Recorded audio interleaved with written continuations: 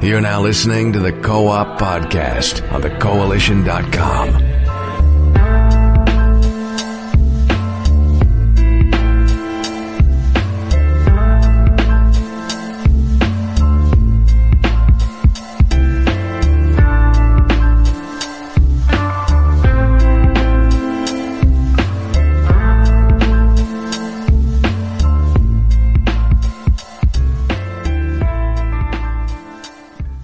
Good afternoon, ladies and gentlemen, and welcome to a brand new episode of the Co-op Podcast. I'm your host, Richard Bailey Jr., and today I'm joined by Mr. Gary Ace Wavy. How's it going, Gary? It's going good, thanks. Another Sunday, another podcast. How are you doing, Rich? Good afternoon, ladies and gentlemen, and welcome to a brand new episode of the Co-op Podcast. Taking it easy on this Sunday afternoon. I'm your host, Richard Bailey Jr. Looking forward to talking about all the topics today. We're also joined by Mr. Jake James Lugo. How's it going, Mr. Lugo? I'm doing good. I've been busy the entire week, even like throughout the weekend. I tried to actually rest up on the weekend, and I was like, nope, got to get stuff done. So here I am. I'm your host. Oh, yeah. I totally understand that. 100%. So there was quite a bit of news stories that happened this week that we definitely have to address. But before we get into any of that, we got to talk about what we have been playing. So I'm going to go to you first, Mr. Lugo. How about you let us know what you've been playing? So I have a couple new reviews up on the website now that you guys can definitely check out. I actually got reviews for Jump Force. You guys got to check that out now. That went up the day of release. We actually had it mad early. We kind of went a little bit after the embargo when it finally lifted because I wanted to make sure that I covered everything because there was a lot to unpack with that game. There was a lot that was pretty banged up overall. But besides that, right, that review is up now. You guys can read that. I also reviewed an indie game from Digerati that's a little bit more of on the retro side of things, or at least, you know, a nod to the retro, to like NES-style action platformer games. Odalis: The Dark Call. It was actually pretty interesting. It's got a lot of inspiration from like Castlevania, Ghosts and Goblins, a little bit of Metroid and Metroidvania style gameplay injected into it. It's pretty interesting, especially if you love that style of like dark atmosphere / like fun nods to 80s and 90s pop culture references. It's pretty cool overall. There's a lot of fun things in there that you guys should definitely check out. And then outside of that, I've been playing a couple other games here and there, a lot of legacy titles. I've been playing Tetris 99, which a lot of people have been really diving into. That's the first Battle Royale game I've been playing like significantly, because you guys know I'm not really a huge fan of the Battle Royale game type, you know, with first-person shooters and stuff. But that taking that type of philosophy and injecting it into something like Tetris, but still maintaining the core Tetris gameplay where I'm actually like doing something constantly rather than waiting and lingering around and stuff, now it actually has got me into it. So it's pretty fun overall, but that's what I've been up to on top of everything else. That sounds awesome. I was also going to ask, what else have you been up to aside from playing games? Oh, I've been busy like crazy. Just again doing a lot of editorial stuff, setting up a lot of stuff for us over the next like couple months here in the coalition, and then obviously doing my own thing and checking out a couple things, you know, on like YouTube and stuff like that. I've been guesting on some podcasts, or I'm setting up to be guesting on some podcasts for us, which is going to be very, very cool. Going to be on a variety of different shows throughout the end of this month into next month and the following month that you guys are going to be pretty interested to see. You know, I'll be talking about it on social media and stuff, so you never know. It's going to be pretty dope. Awesome. Sounds good. Looking forward to it. So I'm going to go to you next, Gary. What have you been playing and what have you been up to? So in terms of what I've been playing, of course, I've been playing Overwatch. Nothing new to report there, but the Overwatch League is now back, so I've been watching a lot of that also. Besides that, I actually finally got to try Apex Legends. So I gave that a go a couple days ago because, you know, a lot of people from Overwatch are kind of migrating to that game. And I have to say, it's a pretty fun game. I like that, you know, each character is unique and has their own unique abilities, very much like Overwatch. But obviously the entire game is structured differently from Overwatch. But I do like that touch that, you know, each character has their own abilities to offer the squad and everything. And I like that there's like I like how they do the character select thing where you have to like take turns to select the character you want and things like that. I think that something like that would make Overwatch kind of fun as well. Like if there was a mode like that where it's on a timer or something and each person has to pick who they want, like that would be an interesting dynamic in Overwatch. Because the way Overwatch works is like you have to insta-lock your character so somebody else doesn't. So yeah, I mean, it might force people to play different characters instead of being too comfortable with one character. But there's a lot to learn though in Apex Legends, because I have to get to know which weapons are, you know, actually good and which ones I'm comfortable with using, as well as I have to learn what each ability does for the different characters in the game, because I've only played 3 of the characters, and for a lot of them I still don't know what I'm supposed to be doing with their abilities and things. I only kind of mastered the healer character, and that's because I'm used to playing healers in games, so there was some familiarity there, I guess. But yeah, Apex Legends, I like the art style as well. But yeah, I mean, it follows the same kind of formula as Fortnite and these other battle royale games. It doesn't do much new in terms of originality. It's just the fact that, you know, each character has their own abilities and things like that. But it's fun. It seems fun. A lot more fun than Fortnite to me personally, but I know there's some that would disagree. So yeah, Apex Legends, cool. I need to play it more, get used to it a bit more. Hopefully I'll get a squad together. And that's pretty much it. I did play some more Mass Effect Andromeda too, but I don't really have much new to offer on that, you know, besides what I said last week. So that's it. Sounds good. I really do wish that I had an opportunity to play Apex Legends. Maybe I will jump into that at some point over the next few days. But yeah, I'll talk about it next week, hopefully. And as for what I have been playing, really only 2 games. The first game I have been playing, yes, I have been playing Metro Exodus. I'm actually doing a review and a few other things for this game, so stay tuned for that, because that'll be on the site this week. I wish that I could have gotten it done sooner, but I did receive the game a little bit late, so yeah, we'll definitely talk about it. But what I will say is, in my personal opinion, you know, I haven't played Far Cry New Dawn, and I have not played Jump Force yet, nor Crackdown 3, but I do think that, in my personal opinion so far, Metro Exodus, this is probably one of the better games that did release on the 15th, because I know all 4 of these games came out on the 15th. And what I have seen in terms of the scores, the critics seem to agree, because Metro Exodus has been getting great scores across the board. So for those who do like first-person shooters, it is a great first-person shooter game, although it definitely requires you to think a little bit more in terms of how you do things from a strategy standpoint. Because again, you have to maintain your filters, just like in the other games. You have to maintain your filters, and whenever, based on the weather conditions and stuff, you have to constantly clear your mask. You have to do that on a consistent basis. Also, you have to worry about how you manage your ammo. Now, they do have an option where you can play the game on an easier setting, and then when you start to shoot people, it's just you'll have more access to more ammo. But if you play it on the setting it's meant to be played on, it is definitely challenging between fighting humans and then fighting the mutants. But from what I played so far, it's a great game. If you like story-driven games, it does have a couple of interesting twists and turns in the storyline as well. And it does have a lot of side missions you can do. I believe the game initially is about 10 to 12 hours, just the story, if you just play just the story. But with the side missions, it can go up to like 24 or 25 hours.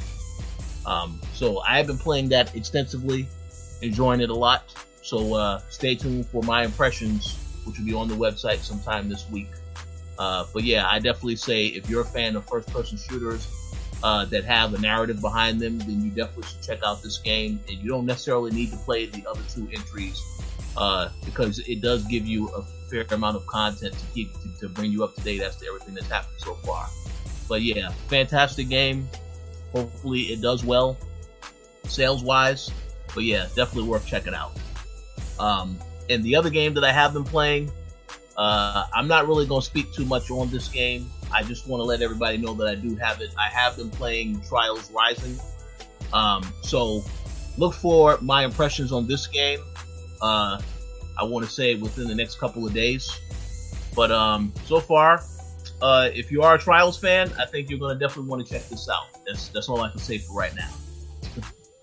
But that pretty much covers what I have been playing and what we've all been playing. So we're going to go in and we're going to jump right into the news topics because there is quite a bit to discuss. Now, before I get to this story about Anthem, because I know Gary absolutely wants to talk about this story, I just want to mention this briefly. I know last week we spoke about what was going on with the rumored Activision Blizzard layoffs. And we did receive that unfortunate news this week that it was roughly 800 people that were let go at Activision Blizzard. And on top of that, there was also the news, for whatever reason, they decided to also reveal the news that the next Call of Duty coming out this year is going to have a campaign. So I don't really care too much about the Call of Duty news, but I did want to ask you both your thoughts on what happened and the fact that it was so many people, because I definitely wasn't expecting it to be 800 people getting let go. So very devastating to hear that news, but I just wanted to get you guys quick thoughts on that. How about you go first, Gary, since this apparently will not be impacting Overwatch based on the statement that they released. Yeah, I mean, it doesn't affect Overwatch, but I do know that there were people who were let go from the esports division and, you know, a few people from the Overwatch League. But yeah, I mean, it always sucks. Like we said last week, this always sucks to hear when people lose their jobs, you know, especially when it's like people you somewhat know of as well. There was like a photographer that you know, we because I used to write for an Overwatch League site, and there was this photographer that we always used to credit in our articles because of the amazing pictures he captured. And, you know, he was one of the people who was kind of let go. So whenever you know of people who were let go like that, you know, it just makes it even more, you know, upsetting to hear that news. And it's especially sad when you realize that it's because, you know, they're trying to save money, and they're trying to have more money so that they can pay the new CFO a hefty bonus, because he's got like a $15 million bonus, and, you know, they had to free up some cash so that they could pay that bonus. So it's like, you know, to get that one CFO, they sacrifice like all this stuff basically. And I'm hearing there's a lot of cost cutting going on in the company as well. So I don't know how much that is going to affect all of the games at Activision Blizzard and stuff. But I guess we'll see what the effects of this will be in the future. But it definitely sucks to hear. Oh, yeah. I absolutely agree with that. I mean, I know that they already said there are other games that they're pretty much not going to be impacted by this, but again, don't really know how concrete that information is. I just know it's unfortunate to hear about layoffs. I mean, I know it happens frequently in this industry as well as others, but still, it's bad to hear, and it's also especially bad to hear when the people who are fired receive little to no warning at all that this is going to happen. It's like you go to work and then that same day, end of the day, oh yeah, don't bother coming back tomorrow. I really hate when that stuff happens, especially on that level. But yeah. You have any additional thoughts you want to share on this, Mr. Lugo? Honestly, no. I think that most of what could be said about those layoffs has already been said all over the place. So yeah, it really sucks, and it's a damn shame to hear about this stuff, especially when we know it's coming. So hopefully everybody that got let go and everybody that's feeling the effects of that can actually land on their feet elsewhere. Yes, absolutely. I agree. But yes, we do wish them well, and we shall see what comes from all of this. So I think we'll move on now to the topic that I believe Gary definitely has a lot to say on. For those who do have Origin, I believe it's Origin Premier. I believe you have to correct me if I'm wrong, Gary.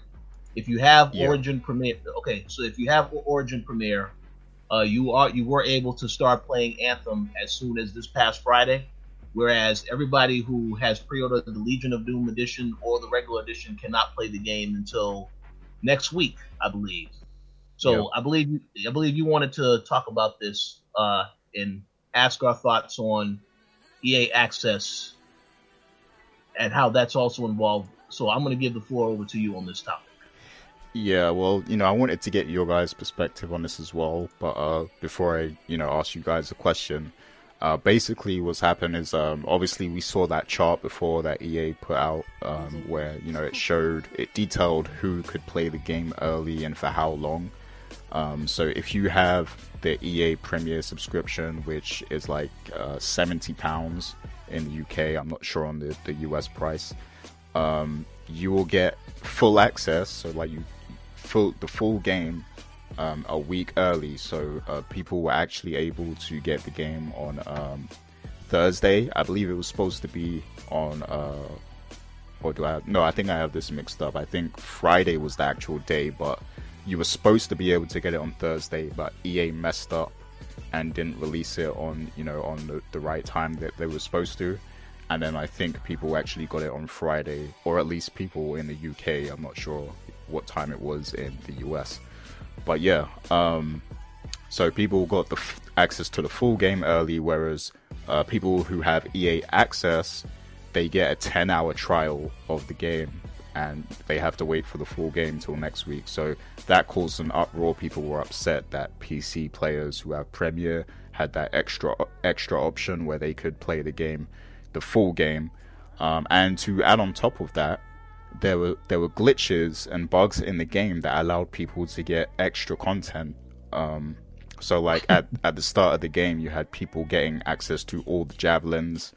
They got access to, I think it was like weapons and things like that they weren't supposed to have already. And I don't think these things are being taken away from the players either, but they did fix the bug. So, when people join the game next week, that's not going to be a problem. So the people who did play early, they got that, some of them at least got that early advantage, by getting extra stuff. So that caused an uproar. People feel like they're unfairly treated. I have to say myself, because I pre-ordered the Legion of Dawn edition, which was £70. I mean, they should throw me a bone, man. They should just be like, you know what? These guys paid a lot of money for this edition. Let's just let them play too. Like, at least throw us a bone, like, and let us play a little early. Like, we're spending a lot of money on this game. We're putting a lot of faith in EA, especially after what happened with Battlefront. So, they need to stop being stush and just, like, let us play, man. But, yeah, I mean, overall, though, I mean, if that's how the service is, if that's the benefits of this service that they're offering, is that you get to play early, then fair enough, and I don't like people complaining on consoles. I think they just feel left out that they don't get the full game. But you guys, you don't have PCs, so I wanted to ask you guys, do you feel it's unfair that PC gamers get access to the full game a week early? Or, do you feel that it's fair, like, given the terms of the service and everything? Honestly, honest to God, I don't think it's something that us as console gamers that are strictly just console gamers for the most part should be complaining about something like this. Because if we're going to complain about something like this, we also have to complain for the majority of games out there that don't have to pay for online services with PC games. I know that's another thing for people that are in the PC market, that their online capabilities aren't something that they have to pay yearly. So it's kind of like a non-argument. I think that, there's a lot of different perks for both sides, both PC and console gamers out there. For this, I mean, if it's a perk of the service and, people that are joining up on this, that's something that they get like that, I don't think it's that much of a big deal. It's not entirely supremely unfair from the sounds of it. It's not like something where it's a huge disparage in the type of experience that both platforms are going to get. Now, the thing with the glitches, though, as far as unlocking the extra content, that seems like there's something wrong on the back end that maybe EA should really look at and really kind of explore and actually clarify and maybe do something for both sides to kind of even things out, to kind of, make nice with everybody that's going to be checking out the game. But as far as like being upset because they get a little bit more early access, that's the same thing with EA Access already with other games. They've done that before in the past. I know on Xbox One with a few other titles. I don't remember which specific ones, but I know they've done that before, and it wasn't a big deal back then. Yeah. So, those are good thoughts. The thing with EA Access, and you have to correct me if I'm wrong, Gary. I believe that if you have EA Access and you play Anthem, it's only the 10-hour demo. I don't know if it's the full game. At least I haven't heard anybody that has told me yet they're able to play the full game of Anthem now. Wait, say that again? So yeah, just correct me if I'm wrong. If you have EA Access on Xbox, you're only able to play 10 hours of Anthem. Yeah, right? yeah, you're not able to if you have access on console, yeah, you can only play 10 hours. But PC gamers who have EA Premier can play the full game. Yeah. So my only complaint with this is, I think if anyone purchased that Legion of Dawn edition, I think they should have access to the game right now, because you're paying. I agree with that. Was it what? I said I agree with that, especially because they dropped more money on that special edition. I don't understand that with some game companies where they'll have a collector's edition or a special edition that's like the ultimate edition for their game, but they won't give those people that drop that extra money all the extra perks for all the other previous editions. I think that the exclusivity lines there get a little bit messed up, because the people who pay more should be able to get all the stuff that they're paying for. Yeah. Absolutely.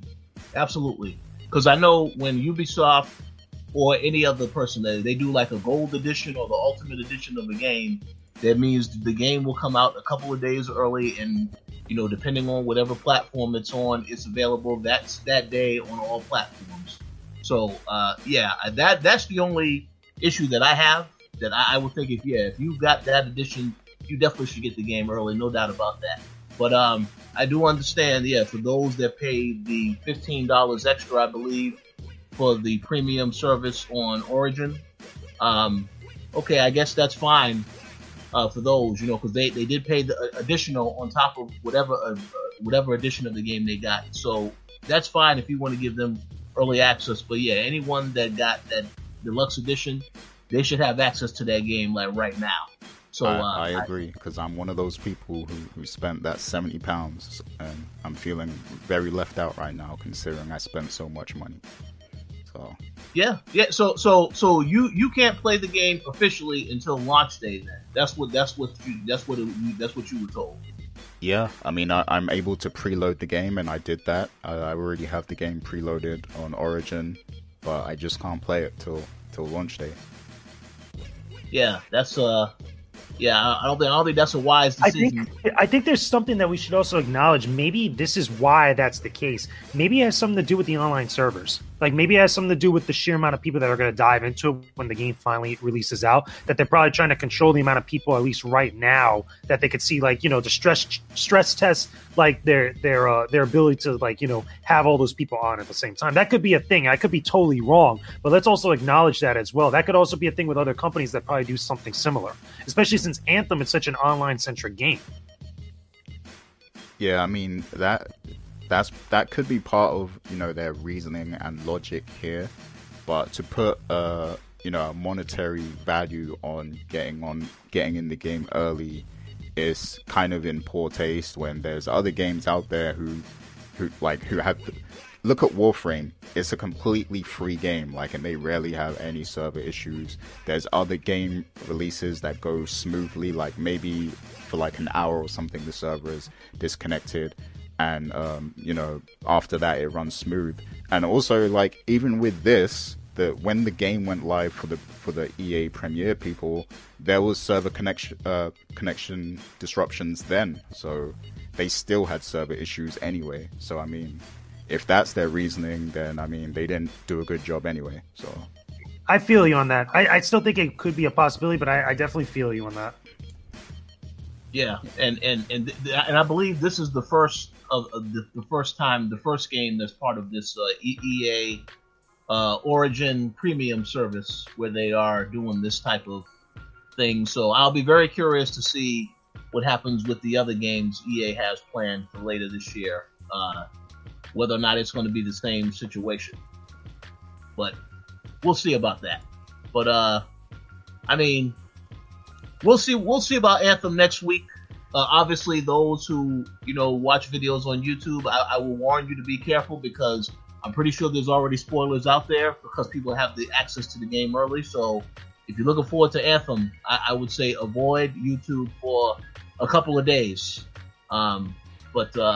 Yeah, I think that adds to it as well, the fact that there's people streaming and putting up content, and people are just salty because it's like, you know, people are like ruining the first player experience, and you know, they just feel left out, I guess. Like, yeah. But yeah, because I saw like a influx of Anthem content on that day when the game went live, so I could imagine people being a bit salty just seeing all that Anthem content. Yeah. Oh, absolutely. But did you two guys pre-order Anthem? Can I expect to see you guys? No. I did not care about Anthem, to be honest with you. The thing is that I never got on board with the hype with a lot of people, because keep in mind, when we were hearing about that game, a lot of us were either still playing Destiny 2 or a lot of us were still playing other games similar. I know Black Ops 4, obviously, big thing. And we saw that game. We saw Anthem even back at E3. If I remember correctly, as far as if I got my time frames right and stuff. But I was never really I never really felt that game, to be honest with you. So to answer the question, I also understand where Mr. Lugo is coming from. I mean, I recall last year we went to EA Play and we couldn't even get into the actual conference. So that's part of it too. I'm not gonna lie, that is part of it too. Oh yeah, so you know, I already had a bad taste in my mouth with EA, and based on that show, the show looked disappointing from what we did see. Because I know me and Max went to go watch it at a nearby cafe, but I still am going to pick up Anthem only because I want to see why this game has a lot of hype behind it. I know a lot of people looked at it and we had the joke, this is Destiny 3, it looks like. So I'm curious to see what all the hype is about with this game. So I definitely will be getting it, but unfortunately, Gary, as you already know, I am going to be getting a gaming PC, but the game will be out by the time I get that PC. So I don't know if I'm going to get it on PC yet. So you might not see me on PC, but we'll see what happens. Man, I will celebrate the day Rich finally gets his PC. Yeah, you know, so you know, in March for sure, I will be on PC with some games, but February, I don't know about that because it's going to take a while for me to get the system. But yeah, I will definitely check out Anthem. So looking forward to seeing, and you know, next week we'll definitely have something to say about Anthem because we will both have played it. So I look forward to talking about it then and seeing whether or not the game is actually good. Yeah. We'll all find out soon enough. Absolutely. So, any other thoughts before we move on to the next topic? No, let's move on. Okay. So, this next topic, I'm actually going to give the floor over to Mr. Lugo because I know that he saw it, but we finally found out about the Nintendo Direct that took place this past week. So, feel free to let us know some of the highlights from that show, Mr. Lugo. Yeah, sure. There was a lot of big things that happened, both good and bad big things all over the place. Some of which we knew what was coming because remember, we even talked about it, I believe, on the co-op at one point about the leaks for this Nintendo Direct that people were speculating about, and also the stuff that was posted up, I believe it was on Reset Era. So this is kind of like a good follow-up and a good follow-through with that type of stuff and that conversation we had. So overall, we had some big game reveals and big updates to some games that are going to be coming out very, very soon. So obviously, the show started off with Super Mario Maker 2, which I'm surprised they actually went with Super Mario Maker 2 and not just Super Mario Maker for Nintendo Switch. I think that's pretty cool. That's very telling about their awareness for the way that people were really talking about this game, or at least what the next iteration of Mario Maker was going to be. That's pretty cool. It's going to get a whole bunch of extra objects and other stuff, and I believe also additional things down the line towards June of this year. So if you're into Mario Maker, if you bought it on both Wii U and also 3DS, you might be down with this on Nintendo Switch because that's where the majority of people are going to be at, obviously. We also got some extra stuff for Smash Brothers Ultimate. We're getting the 3.0 update. We got a little bit of a little tease of Joker, which is the first big Smash Brothers DLC character that's going to be coming out for the game. I'm excited about that. You guys probably know that. I think I've talked about this with you guys in the past before, but I'm excited about that. And I'm curious to know by the time we get Joker, not only get him as a character, but also get his his stage, which we didn't get a hint of in this direct. But remember, every Smash Brothers character as DLC is going to have their own stage to come along with it, as well as also music. We didn't get any sort of hint of that, but I'm pretty sure we're going to see that very, very soon, because it's going to be coming out around the springtime, if I'm not mistaken. About March, right? Quick question: whose palace do you think would be the main level? I think it's gonna be either the first palace you go to out of Persona 5, or it's just gonna be a generic amalgamation of them, because there's a lot of different places they could go with, but I think it's gonna be the first one with the teacher, the one for what is it, for not Risa, what is it, for Panther's palace, when you finally go into her thing and deal with her story. But either way, whatever that stage is going to be, I think it's going to be very stylized. It's going to be very cool, but I'm also really excited about the music. I'm really curious to know what they're going to do with the musical remixes, or if we're going to get Persona 5 music on top of other Persona music. That's what I think is going to be really exciting for that, on top of Joker being playable as a character, which I think is going to be a whole nother thing. We're going to get a trailer, I'm pretty sure, at some point, which is going to be nice. It's going to be really dope. Besides that, though, there's some other stuff from the direct. We got Box Boy and Box Girl. Not really my thing, but I'm pretty sure a lot of people love this. I think it was on Nintendo 3DS, if I'm not mistaken. They were getting a sequel to that game, and Box Boy and Box Girl, which is more puzzle platforming stuff, which is pretty cool. We're getting Captain Toad Treasure Tracker DLC, which is pretty cool. Extra levels and extra stuff with that game. Marvel Ultimate Alliance 3, they talked a little bit about. They showed a little bit of it. Not really a whole lot of stuff, but I'm excited about that game. You guys know I love Marvel Ultimate Alliance, and that was a really cool surprise to see at the Game Awards last year, at the end of last year, I should say. I'm looking forward to that. I can't wait to see more about that game. And then obviously the big one, I'll wait on the big one because there's a couple other ones on here that I'm looking at. Bloodstained Ritual of the Night, that's finally coming out later this year towards I want to say the summer, or at least the fall. Fall to summer, or summer to fall of 2019. Finally, we're getting at least a window of when this game might be dropping on all platforms, which is great. You guys know I got a chance to play Bloodstained Ritual of the Night back at E3. I think it was 2 years ago when we finally went to E3. I played it on Xbox One, though. I don't know if you guys got a chance to dive into any of the other demo stuff with Bloodstained, Rich and Gary, but when I played it, it was pretty cool. I got to play it with Iga-san, which was nice. The game is shaping up to be very interesting. I'm curious to see what other stuff has changed about that game since I first laid hands on it.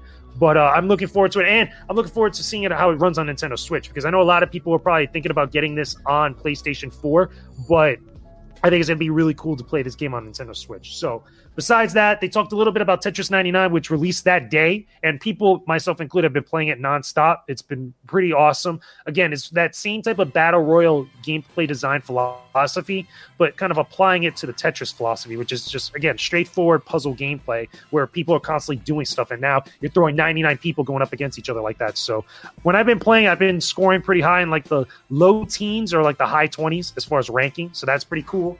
But they also talked about a couple other games, and the big focus of the entire direct, which wasn't the mic drop moment, but it was a really kind of main topic of the show, was Fire Emblem Three Houses. We got a little bit of a better look at Fire Emblem Three Houses. We got some, obviously, characters, cutscenes, gameplay stuff, which looks pretty damn cool. I know a lot of people, myself included, that are into Fire Emblem like that are really looking forward to this.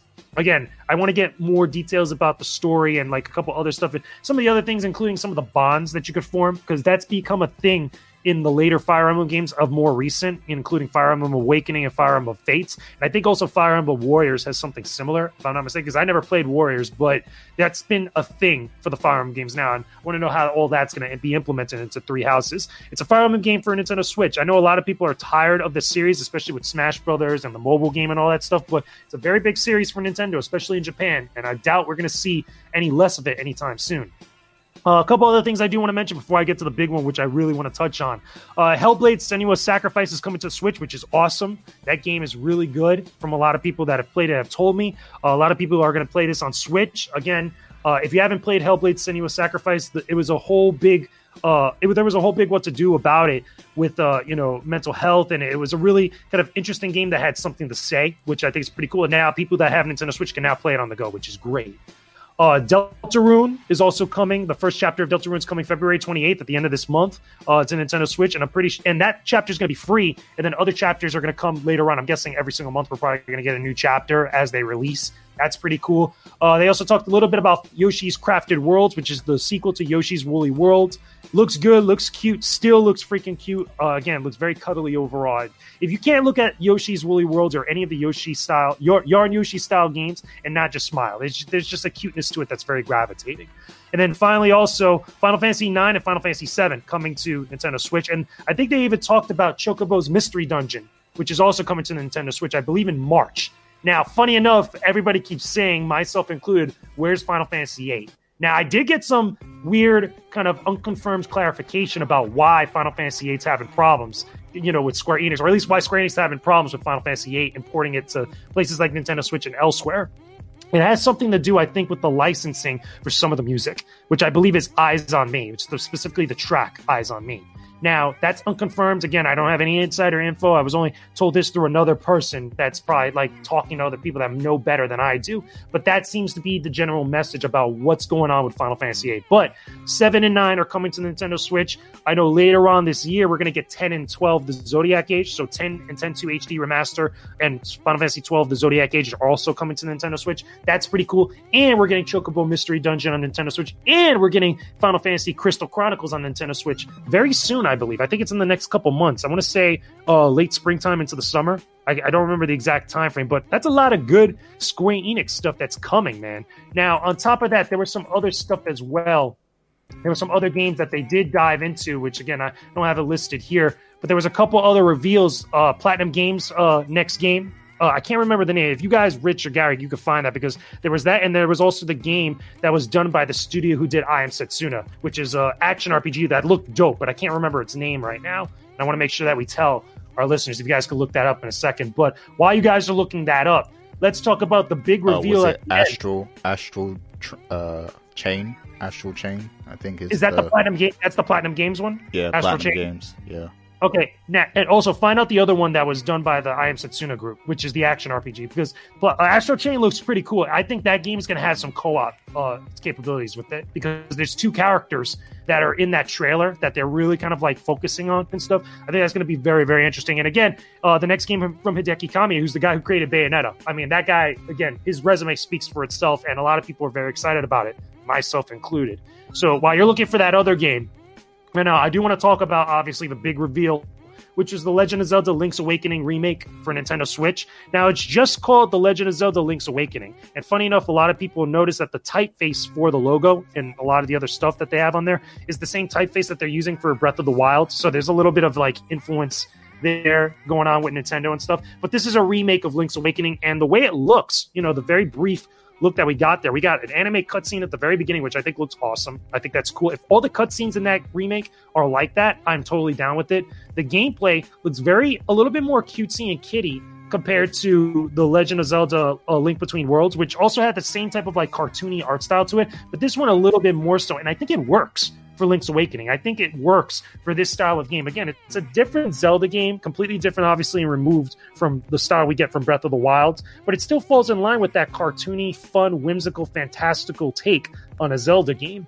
And I'm really down with that. I'm really excited. I think it's cool. Link's Awakening is one of those classic games from the Game Boy era. Again, if you played Link's Awakening or Link's Awakening Deluxe or DX, you guys know exactly what I'm talking about. It's going to be very cool to see a lot of those moments from that game be reimagined for a modern era. And I think that's going to be awesome. It's the same thing, but even more so than what we got with Link Between Worlds, which the Link Between Worlds, for anybody that didn't know or didn't play it, was a little bit of like a pseudo remake of A Link to the Past, which I still think we're going to get other Zelda games at some point that have this kind of like remake treatment to it. And I would be really, really curious if this one does successful. Link's Awakening does very successful on Nintendo Switch, what is the next one that we get? I would love to see the Oracle games get remade. I think because those games were done by Capcom, they had a high quality on the Game Boy Color. It'd be very cool to see those games revisited again. It'd be really, really interesting. But I'm excited about that. Gary, did you find out that other game from the I Am Setsuna people or not? Yes, Oninaki. Oniniki? I think that's how you pronounce it. Oniniki, yeah, something like that. I apologize for butchering it, but yeah, that's the name of the game. Yeah, that game, okay, besides Legend of Zelda Link's Awakening, is another game I'm excited for because that's done by the same team over at Square Enix that made I Am Setsuna, and it's an action RPG, and their games I think it's Tokyo RPG Factory, I think is the full name of them, where they make a lot of like old school takes on like Japanese role-playing games that have a lot more of that retro style instilled to them. Like if you love games that are very, very deep with their story and character oriented and get more into what you would find with like a Chrono Trigger or like one of the earlier Final Fantasy games, that studio knows all about that stuff. And it's going to be curious and interesting to see how they translate that type of stuff into, instead of a turn-based RPG gameplay, into active time or pretty much action RPG gameplay. So I'm looking forward to it. Those are at least my picks for some of the cool stuff that we got from that Nintendo Direct. But, what do you guys think about all that stuff? There's a lot in there to unpack. Yeah, I'm excited by anything Square Enix do. So that new, RPG, I'm looking forward to seeing what people think of that. It's cool that everyone will get to experience, all those old Final Fantasy games too, but I'm sure those are available on every system. So, I mean, if you haven't played them yet, then what are you doing? And I'm also intrigued by Mario Maker 2, because I want to see, where how far they take the approach this time around with that game.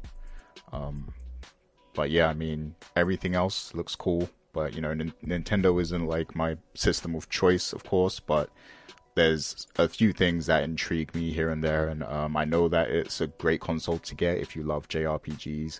And I do love JRPGs. So sometime in the future, I will get a Switch. It's just a matter of when. Yeah.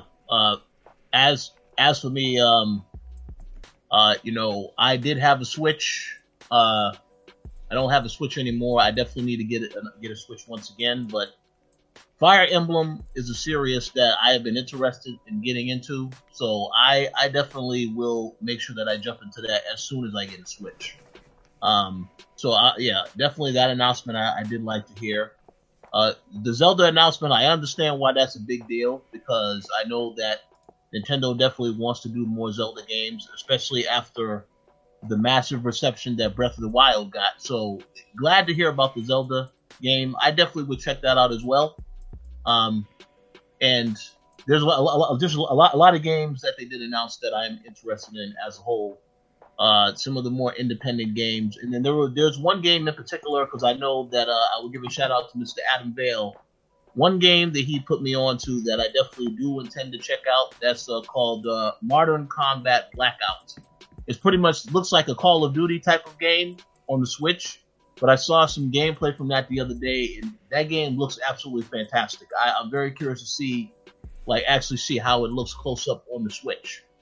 But yeah, pretty much all of the games that was mentioned in that Direct, definitely interested in a lot of those games. So I definitely need to get a Switch ASAP so I can try out all these new experiences. And I will at least definitely make sure I have it by the time Fire Emblem comes out, so I can see what that's all about. So there's something I think I should also mention before I forget, which I think was also a topic of discussion right before the Nintendo Direct came out, because a lot of people thought this is what we were going to get at some point, but we didn't. Metroid Prime Trilogy HD on Nintendo Switch, or Metroid Prime Trilogy for Switch. Now, here's the thing about this, and I think I said this on social media afterwards. I think that's still ready to go. I know a couple other people say that they believe that's already ready to go, and that's going to be a thing. I think we're going to get that, especially right before Metroid Prime 4 comes out. But I think this was the wrong time to reveal it, and I'm glad that if that was the case, they didn't show that, because obviously the previous news not too long ago, which I think we talked about on this podcast, Metroid Prime 4 is getting its development pushed back, that they're going back to the drawing board and doing more things with that, which I think is great. I'm pretty sure come E3 we'll see more about that game at some point. But I think now for this Direct, this wasn't the right time to talk about that in light of all that stuff happening prior. I think that if that development was still going well and like they were moving much more further ahead rather than redoing stuff, we probably would have heard about it by now.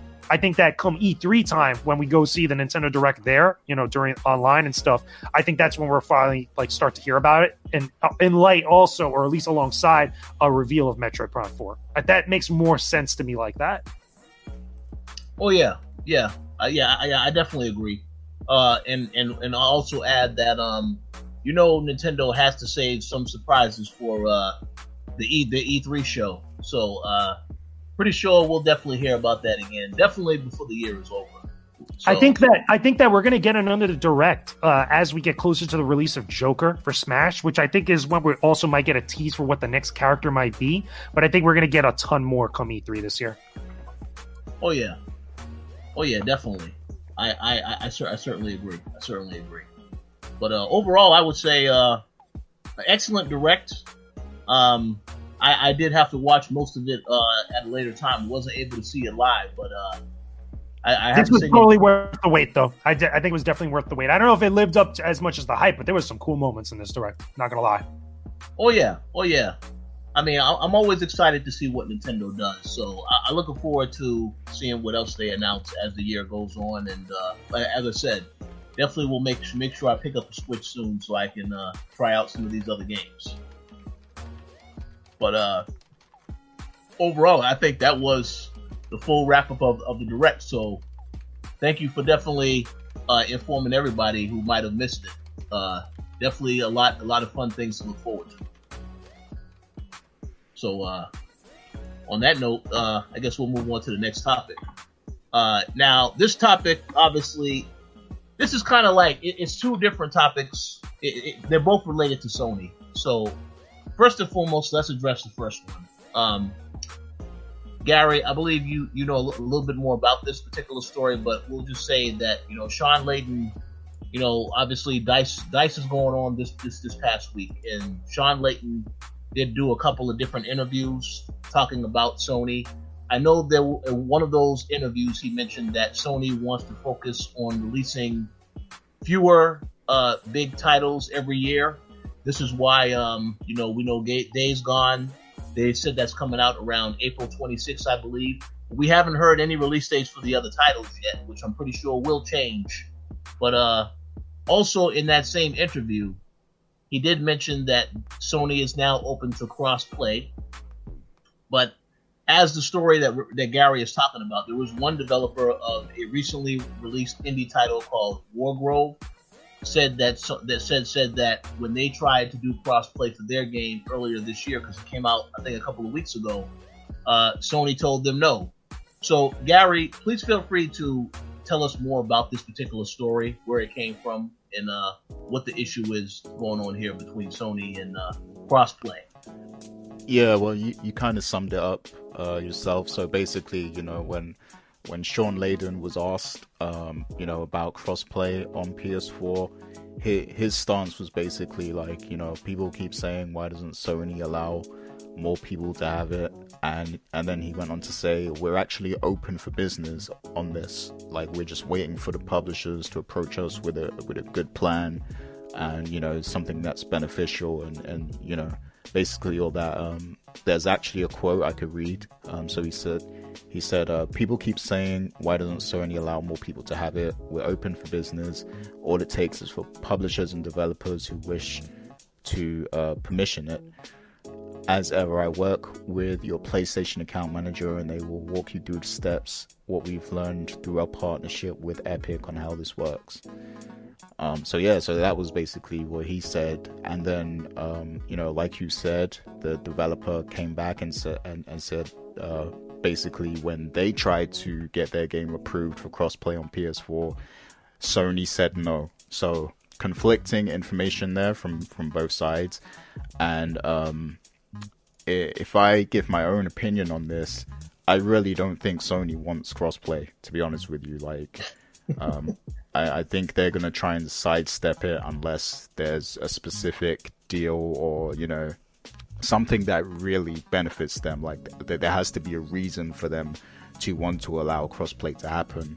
Obviously, we already know it's possible because Epic slipped up and made it work.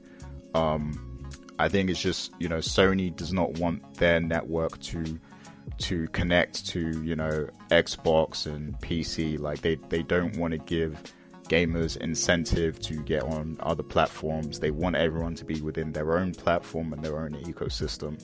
So I think that's the philosophy they have. But Sean Layden, people are kind of forcing him on this crossplay issue, and he doesn't want to appear like he's not for the people. So, I think he's kind of dancing a little bit. He's kind of dancing around the subject. But I do feel eventually this has to happen though, because people are going to be on their case until crossplay is a thing. So between Xbox and PlayStation and PC. So this is going to be reoccurring, so Sean Layden has to be prepared to deal with this all the time until they allow it. Me and JJ were having a conversation about this before the show started, and JJ brought up the fact that there probably needs to be more incentives for Sony, so that they're profiting from this, being a thing. And I agree, like Sony, they want to know that it's going to be beneficial for them if it happens. Whereas, Microsoft, the reality of the situation is that they're not the top brand this generation, like, in terms of consoles.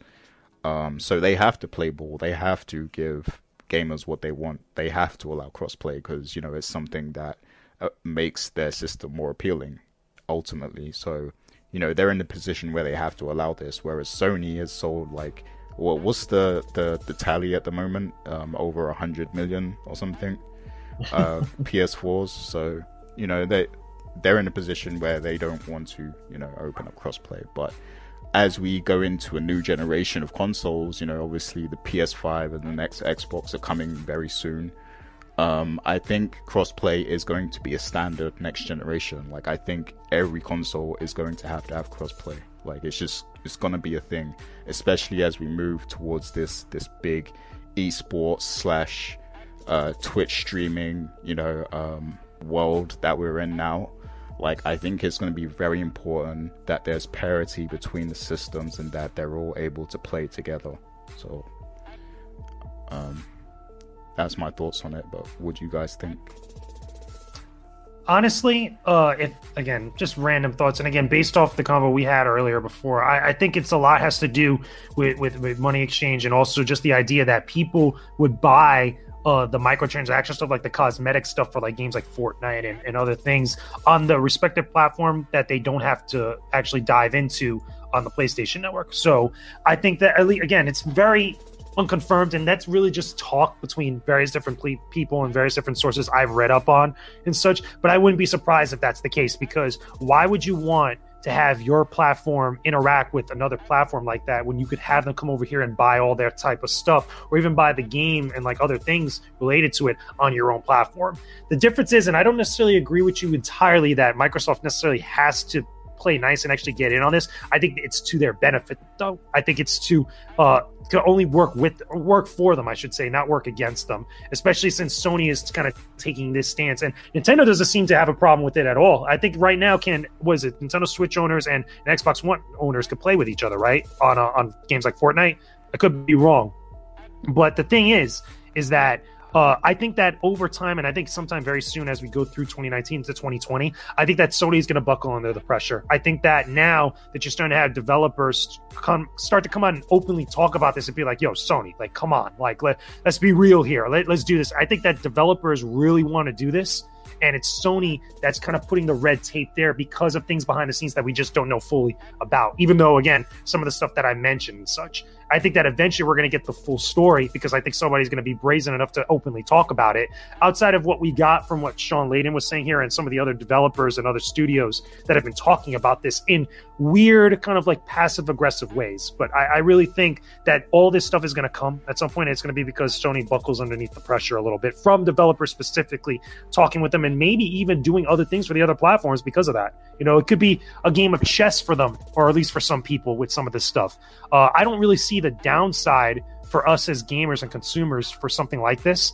I don't think there's anything that's really inherently bad for us to be able to play games, big games like Fortnite or other games. Like, imagine being able to play Call of Duty across all three platforms like that, or get matched up with people across all three platforms, or games like Destiny 2, or games like Halo. Well, not necessarily Halo, because Halo's not going to be on other platforms, but like a lot of the big third-party games, or even, again, different genres besides first-person shooters. Mortal Kombat's going to be on everything for the most part. Imagine that, having cross-platform where you have that wider pool of people. That's going to be great, and I think a lot of people see the potential in that, but there's probably just some other stuff that we just don't know about that's probably legal red tape or monetary red tape that at least Sony cares about enough to take this stance for so long. Oh yes, absolutely. I mean, I agree with all the points that both of you guys have made so far. I just think right now Sony is in a position where, again, they're listening to the fans, and they realize because Nintendo and Xbox have been so open about crossplay and making this something where they have made it a point to say in the message, yes, we're doing this stuff. Now Sony does feel a little bit of the pressure that they have to do this. So, I mean, it's fine for them to do it. I just think right now they're listening to the fans because they want to, again, maintain the position that they are. I mean, they are the number one. I mean, they have dominated this whole generation, obviously with the console sold, so on and so forth. So as the top dog, definitely anything that you can do to continue to keep fan interest at the top, you definitely have to do it. So this is just a business decision. So it's good that they are open to doing cross-play. As for the games that would allow this feature, I haven't really seen any of the major big publishers do this stuff yet. I mean, a lot of the Fortnite, obviously, yeah, they're doing that with Fortnite. But I haven't seen any of these other major games, like the games that JJ mentioned. That hasn't happened yet. So I guess once that happens, then I guess you could say, okay, it is a major big deal. But it hasn't happened with Call of Duty yet, or any of these other major titles yet. So I don't really know how big of a deal it is. But for Sony to open up and say that they definitely will do it is good for those that are concerned about that type of stuff. So that's totally fine with me. One other thing I want to mention, because again, this is on the same topic of Sony, is that they also announced this week that Jim Ryan is now the new president / CEO of Sony Interactive Entertainment. Now, if that name doesn't sound familiar to you guys out there, this is the same guy that made the comment about when they was asking about backwards compatibility, and he said that he didn't really understand the value or why that is such an important feature, where there already was rumors of a patent that Sony is working on to implement backwards compatibility into PS5. So the whole thing with backwards compatibility is, I think we've said a couple times on this show, yeah, they definitely will have that also. I think on the next console, I think you have to have it just as an option, because PlayStation Now, not necessarily something that everybody's going to want to jump onto nor pay for. So I think him now being in charge of Sony Interactive Entertainment and making the stance of they're definitely going to focus on backwards compatibility, I think this is a good thing, because once again, in business, you see that your competitor is doing this, so you definitely should have some type of option to really be more competitive on that level. Because again, PlayStation Now, I mean, I haven't used the service. I'm pretty sure there's a lot of other people we know who have used it. Some enjoy it, but I just think it's just something that should already be built into the system to have backwards compatibility. So this could be a good thing, because I think they need to do this, and they need to also offer cross-play for those that are interested in these features. So wanted to get you guys' thoughts on Jim Ryan now taking on this role and what it could mean for Sony moving forward. I don't think anybody should use that comment against him like that. I think that it's an exciting thing because, it could be interesting to see like what other stuff he'll bring to the table, especially now that PS5 is going to be a thing eventually. I think that's coming at some point. It's not a secret at this point in time. But as far as the backwards compatibility thing, I think he was making that comment because him and the rest of Sony were probably looking at stuff that we just don't have access to, that a lot of people, again, on social media and other places probably are very open and vocal about that. And again, I think it worked to Microsoft's favor to be able to figure how that stuff would work out and actually make that into a thing for their platform. And I do believe that PS5 is probably going to have a much more bigger emphasis on backwards compatibility, especially with PlayStation 4 stuff, since, again, so many people have dived into that platform. It'd be interesting to see how far back that goes. There's been talk about certain patents and certain things being passed around where you'll be able to be, with PS5, go backwards compatible all the way to PS1 titles, which would be very interesting if that's true. It'd be very crazy.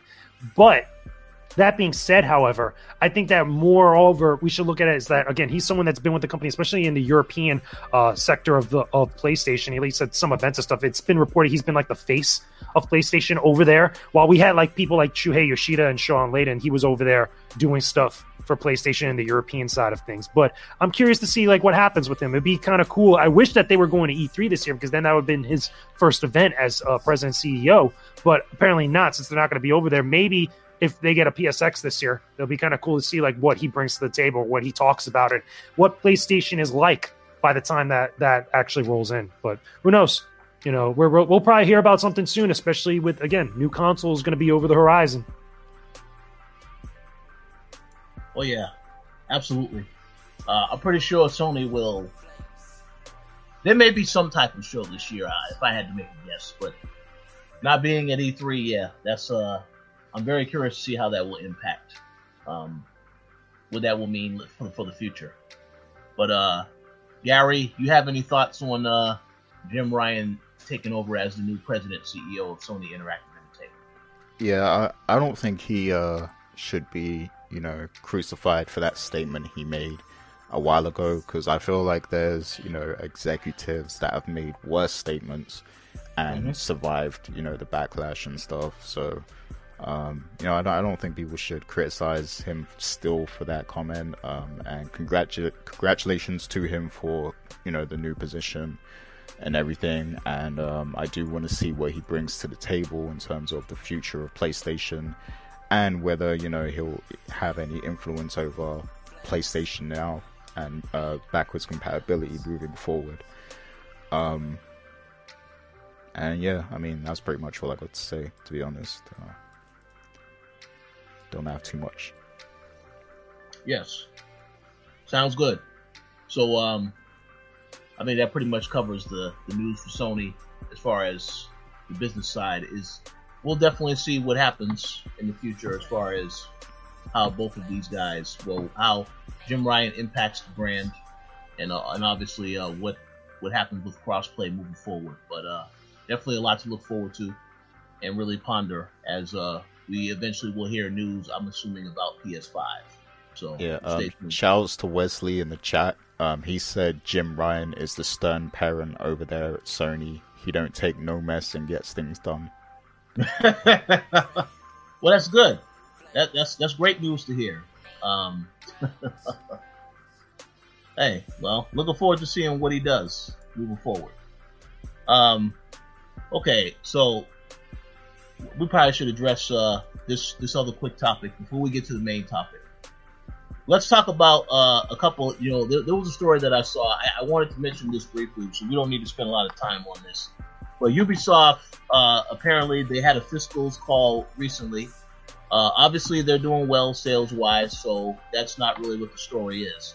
The story is that there currently are 3 unannounced games that they have slated to come out between April 2019 and early 2020. So I wanted to get you guys quick thoughts on what you think those games are, because they said, well, actually, to use the actual quote, it's going to be 3 to 4 AAA games that are going to be released between this upcoming April and March of 2020. So I wanted to get you guys quick thoughts as to what you think those 3 to 4 games are.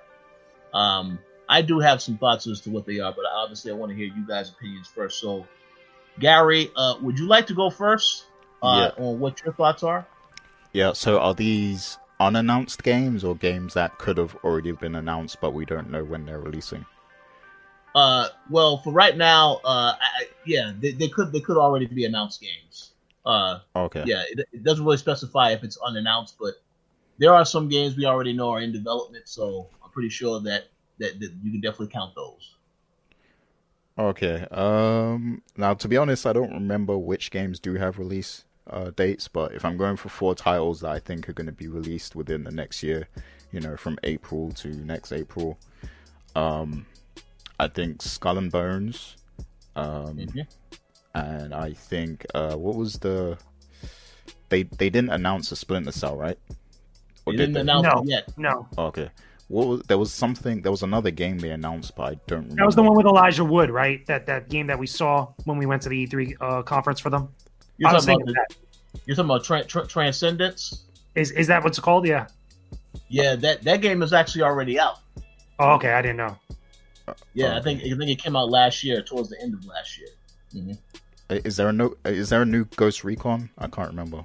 I can't remember. Or Rainbow Six stuff, maybe like for Rainbow Six Siege or something, or like sequel to it. I have no idea. No, they've just been supporting that game up to this point. I think I haven't really seen anything else. Okay. I think Beyond Good and Evil might be coming, but that will probably be more towards spring next year, I think. Yeah. Because they have the Division 2, which is coming out this year, springtime. So I think Beyond Good and Evil would be like the big spring game for next year.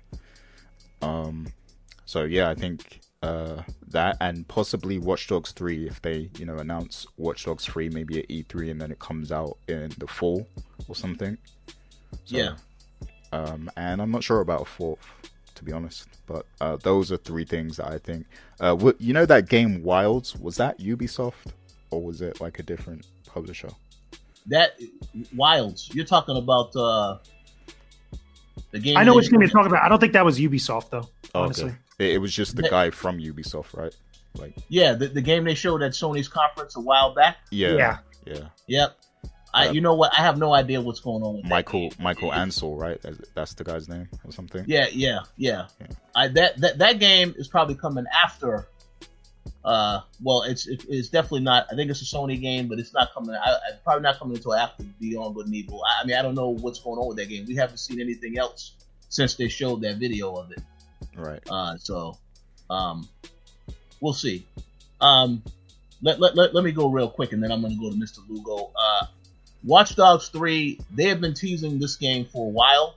They have been very actively talking about giving hints about the game, so that's probably going to get announced at E3 this year, and that'll probably be out by the fall. I do think Splinter Cell has been in development. We just haven't really heard anything about the game, so that is probably another game that you're going to hear about, and that'll probably be coming in the fall. And then as for the others, Skull and Bones, that's definitely coming this year. We played it last year at E3. They didn't really announce a release date. They just said 2019. So that's definitely one of the games that I do expect to come out. They did say there's going to be no Assassin's Creed this year. So I don't think we're going to see that for a while, which is good. They do need to take a break with that series. So I'm totally fine with that. And if I had to pick one more game, I don't know, but for some reason, I do know that I have heard rumors, nothing confirmed, that Nintendo was obviously working with Ubisoft on possibly doing more content for that Mario Rabbids game. So there could be another one of those games coming also down, eventually. And of course, Just Dance, the game that comes out every year, Just Dance. But those are the only things I could think of at the moment.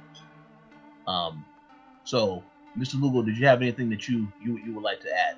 I think that the Mario and Rabbids thing, that was actually one of the things I wanted to say, because I really believe that's a game that not only did a big splash, and I think it sold pretty well, and they have a really great relationship with Nintendo for that series. So I think that we're going to get another one of those. And I think also possibly from that at some point, maybe talk about another Starlink-like game, but for Star Fox. Because I know Starlink is getting more Star Fox content with Falco and Peppy and a couple other stuff in relation to that game that's like extra bonus DLC. I think they talked briefly about that on the last Direct that just happened, or posted up some videos on YouTube and stuff. But as far as like just focusing on Ubisoft, besides that, I think that Skull and Bones is a safe bet, because I'm pretty sure I saw a thing that said 2019, so I wouldn't be surprised if we get that towards like the summer or like towards the end of 2019 as like one of those other games that just gets put out there alongside other stuff. I still think also that Splinter Cell is coming. I always say that every year, and it's like, again, we all get proven wrong, but I feel like that's a thing that's been worked on or being worked on for a very long time, and like we just haven't heard or really seen anything official or concrete about that. As far as Watch Dogs, I don't know. I'm a little indifferent about Watch Dogs. I would have to read up more about that, but I wouldn't be surprised if that's another game that gets announced officially at E3 this year. Now, one other thing I think we also should acknowledge besides that is also Rayman. And, granted, I said Mario and Rabbids might be a thing. I think we're also going to get a new Rayman game at some point. I feel like that's a thing. And here's the thing. The reason why I say that is because keep in mind, Smash Brothers is getting a couple other characters that haven't appeared in a Smash Brothers game in an official capacity like that is playable and stuff. And I think that the relationship with Ubisoft is too hard to ignore like that. And I think that we're going to get Rayman in that game. And I think that's also going to be an indication of another Rayman game being worked on, or at least, in the process of being worked on. Because remember, those two Rayman games that were released, those kind of like, what was it? Rayman Legends, or just, I think it's Rayman. I forgot what the first one was. I know Rayman Legends was the sequel that was on Wii U and a bunch of other platforms and stuff.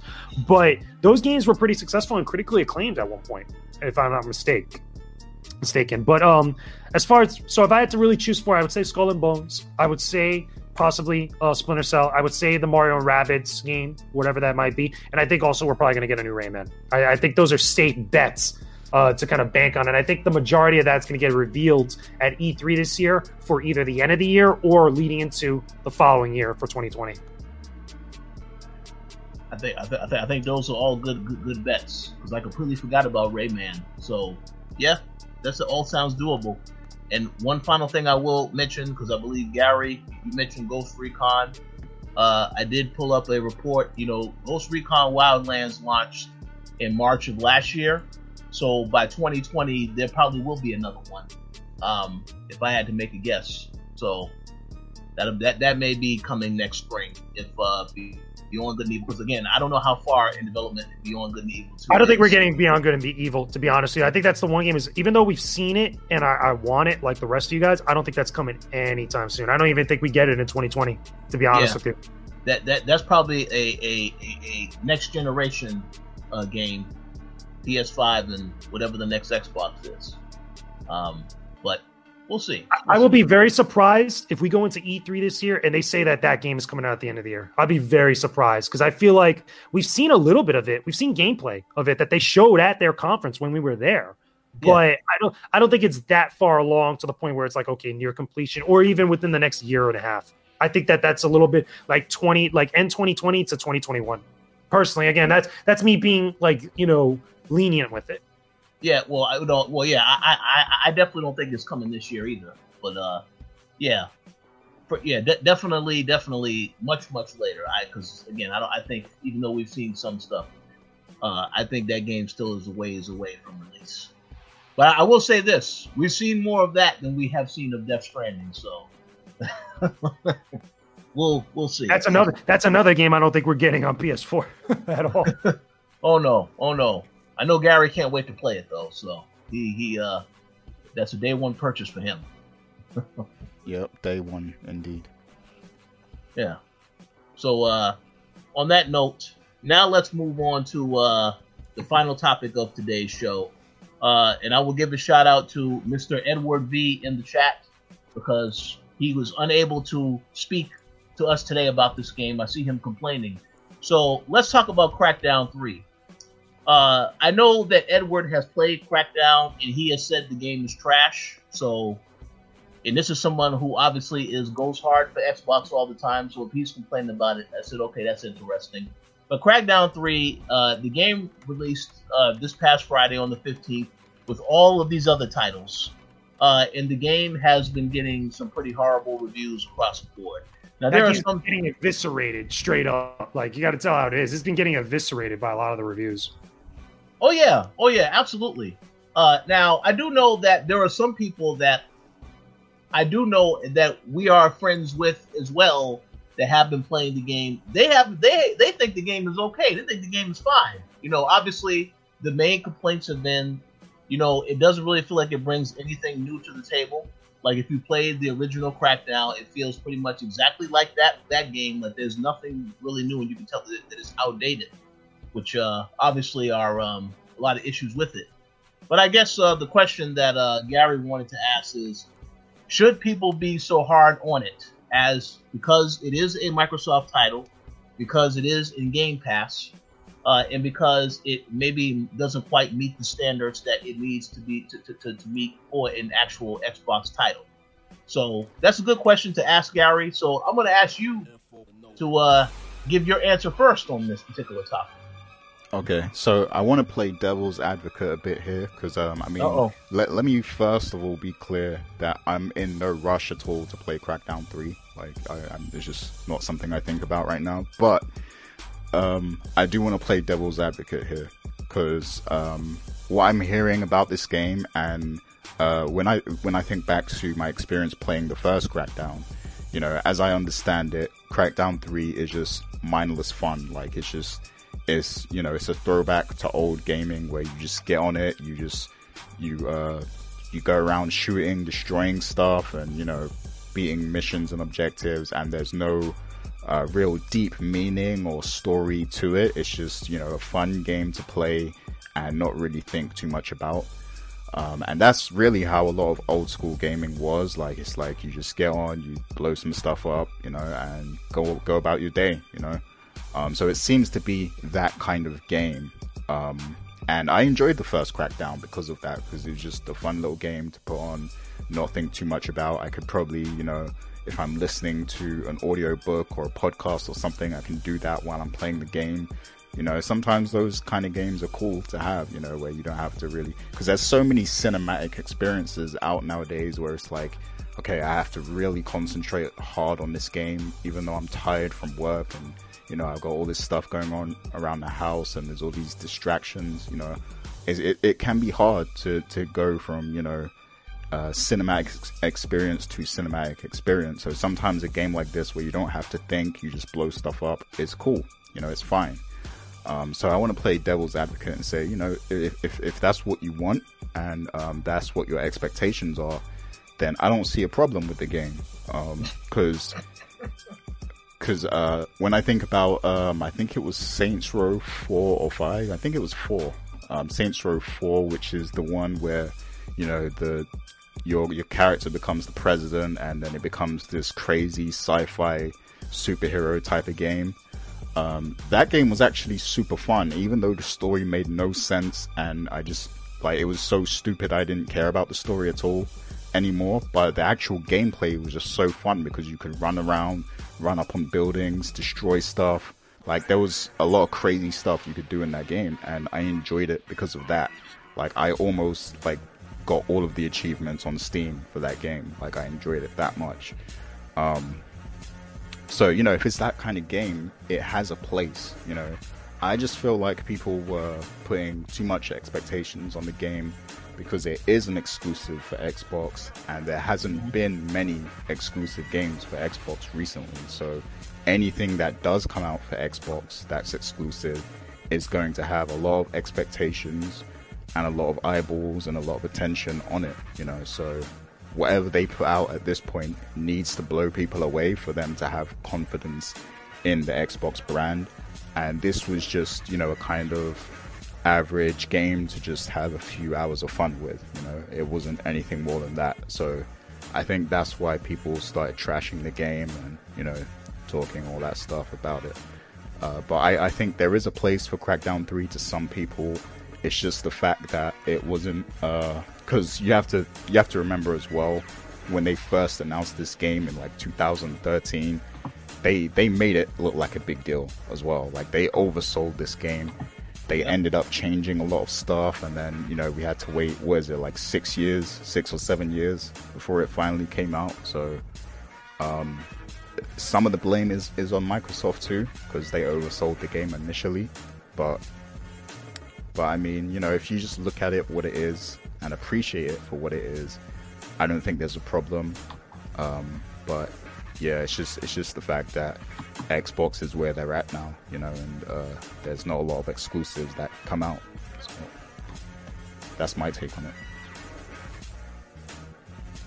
All right, I do have a few thoughts. I'm gonna go to you first, Lulu. Do you have any thoughts on Crackdown 3? Yeah, I kind of skimmed through some of the reviews that were getting posted up, both on Metacritic and elsewhere, and it seems like not only, I think Crackdown 3 is a victim of not only the change in taste and preferences for a lot of places and just gamers in general right now at the current moment.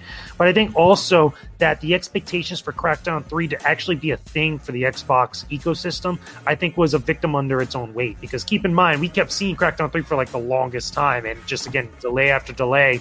And the fact that, you know, we were hoping for it to be a certain thing for Xbox One that ultimately it ended up not being. Now, again, I haven't played Crackdown 3. I've never really looked at a lot of gameplay outside of what we saw at different events and stuff. But from the way that people are talking about Crackdown 3, it seems that it's very generic in its approach to a lot of stuff that we've seen like years ago without any sort of like, you know, changes to kind of like adapt for a lot of stuff with what we got right now. Like, obviously, a lot of the people, one of the reviews I was reading up was saying that the majority of the time they ended up using a few weapons out of all the weapons that are available to you in Crackdown 3. They used them from the very beginning of the game all the way throughout to killing the final boss. Now, I understand that could be a little bit annoying, especially when you have all this stuff open to you to kind of like mess around with and such. It feels like, you know, it's not utilizing its full potential. And the same thing also goes for collecting things around in the large city, or like, you know, the lack of like, you know, real using of the space or like the set pieces that you have for that. There's a lot of different things that I feel like what Gary was saying is a product of the time from back then, especially like early Xbox 360 titles or like midway Xbox 360 titles being somewhat similar to that.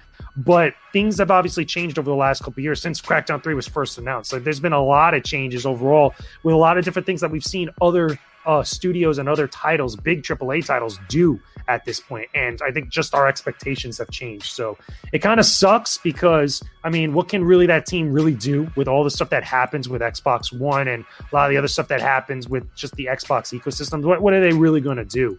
So maybe if there's like another Crackdown, or maybe there's just a different type of game that team can work on, things will be a little bit different. But it is what it is, you know, and just seems to be like people just don't like Crackdown 3. They just think it's kind of meh. Yeah, I mean, I agree. So my thoughts on Crackdown 3 is this. There was a story that came out like days before this game became made available public on Game Pass that the Wrecking Zone multiplayer mode didn't support pre-made parties. That right there, to me, obviously they're going to fix that for later. But that right there also already it got some bad feedback because of that. Because again, the multiplayer is one of the biggest options in this game. Of course, when I downloaded the game, I noticed there's a download for campaign, and then there's a download for Wrecking Ball. That right there, I didn't understand that at all, because I thought that you should have been that should have just been one download for the whole complete game. So the way that was put together as sort of like a piecemeal type of thing, I didn't really like that. With that said, I haven't played it yet because Microsoft also made the decision to release this game on the exact same day as 4 other titles. Those titles being Far Cry New Dawn, Jump Force, Metro Exodus, and there's another game that I for some reason I can't really think of it at the moment. But my point is, you're releasing it at a time where all these other games are out, so you're making people have to make a choice as to what they want to play. When essentially they could have released this out at another time, but I understand they wanted to get it out before other titles like Anthem, because Anthem is also out next Friday. So that's fine, but still, I would have wanted to release this at a time when it wasn't so much competition with other games that are out. And obviously, a lot of these other games, it's not really in the same genre as this particular title. But again, you're competing for people for people's time. So I think they should have released this at a different time when it wasn't really quite as much people that can go towards something else. So with that said, though, as far as the reviews, yeah, it definitely was going to be held to a high standard because, as you said, Gary, Microsoft made a big deal about this game beforehand. All the time, people waiting. And then, obviously, all the delays and then, all of the changes that were made to it. I also will add that the creator of Crackdown leaving Microsoft and completely leaving the project altogether, that also was not a good sign of what was going to happen with this game either. So a lot of bad things, but I will say this. I'm glad Microsoft didn't cancel the game. Unlike Scalebound, which is a game that I really wanted to play, and then they decided to cancel it.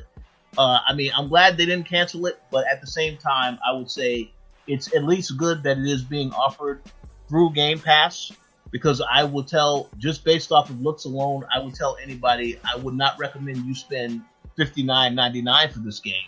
Absolutely not. But I will at least say, glad they didn't cancel it, and I hope that I'm looking forward to seeing what they do in the future with all their other titles, because I think for the most part, a lot of the exclusives that they have released this generation, they haven't really been horrible. I mean, Gears of War 4 was fantastic. So I would assume that, you know, they're going to continue to release pretty good titles across the board. This is just one where it was a disappointment. ReCore is another one that I have heard is a disappointment, but I haven't played that. I haven't bothered to play that one because I heard about the bad news. But I will give this a try since I've already downloaded it on Game Pass, so I really have nothing to lose right now. But with all that said, we'll see what happens with Microsoft. I feel like it was a good decision to just release the game, period, so that you give people who have been waiting for the game something. But at the same time, they know what the deal is. They got to, you know, bring more quality titles out moving forward. You know, obviously, the next Gears of War game, that's the next big game for them, aside from Ori and Will of the Wisp, that I know about so far, which I'm pretty sure both of those games will be fantastic, so I'm not really concerned about that. But it is what it is. So yeah, I mean, like, this is, I think this is like the last of the games that were like kind of sold early on in the Xbox One's life. So like now that this is finally out the way, and of course we're never getting Scalebound, but now that this is out the way, you know, now they can move on to, you know, new things and games that have already seen success, like Ori, you know. So the future looks good from here for Microsoft. They have a lot of potential. They have a lot of things they can do from here on. They have new studios. They are going to be at E3, so they can have a complete blowout at E3 and, you know, wow us and impress us. So I think now that Crackdown 3 is out, they can put that era behind them, you know, that whole phase, that initial phase of Xbox, they can put it behind them and just move on, and, you know, it's like a fresh slate now. So at least it's out there in the wilds, and now we can move on and see what's next. I do have one question though. Yeah. Can you do the Terry Crews dance in the game? Because if so, I'll download it right now. I'll buy it right now. I'm not sure about that. That's a question for Edward. I mean, he said he played it, and he loves the game, even though he's now talking bad about it in the chat and trying to defend it. Cool. I'll have to Google it. Yeah, but I will say this. I definitely will try out Crackdown, and I'll give my thoughts on it next week. Obviously, I wasn't going to prioritize it. If it came out on the 15th, you know, with all these other games I have been playing, Metro Exodus, which, as I said earlier on this show, I think that game definitely deserves the praise it's been getting. And I definitely would choose that game over this game because it is a story behind it, because it is a first-person shooter. So obviously, I enjoy that genre a little bit more. But yeah, I will try out Crackdown. I have something to say about it next week, and hopefully I'll have some positive thoughts, as well as Anthem. You know, I'll definitely going to play both of those games and talk about them next week. But yeah. Any final thoughts on Crackdown 3 before we get ready to wrap up the show? No, I just want to shout out all the Xbots in the chat. What's up, Ed? Well, I think he's the only one. So yeah, yeah. So on that note, that concludes our show for this week. Definitely thank you all for listening to the show. I want to take a quick minute to announce the Patreon winner of the Anthem giveaway. It was Mauricio Aguilar. Hopefully I pronounced that correct, because, you know, Ed is not on here to correct me. So, but yes, I want to congratulate you on winning. You know, I've already been in contact with you, so you definitely will be getting your game very soon.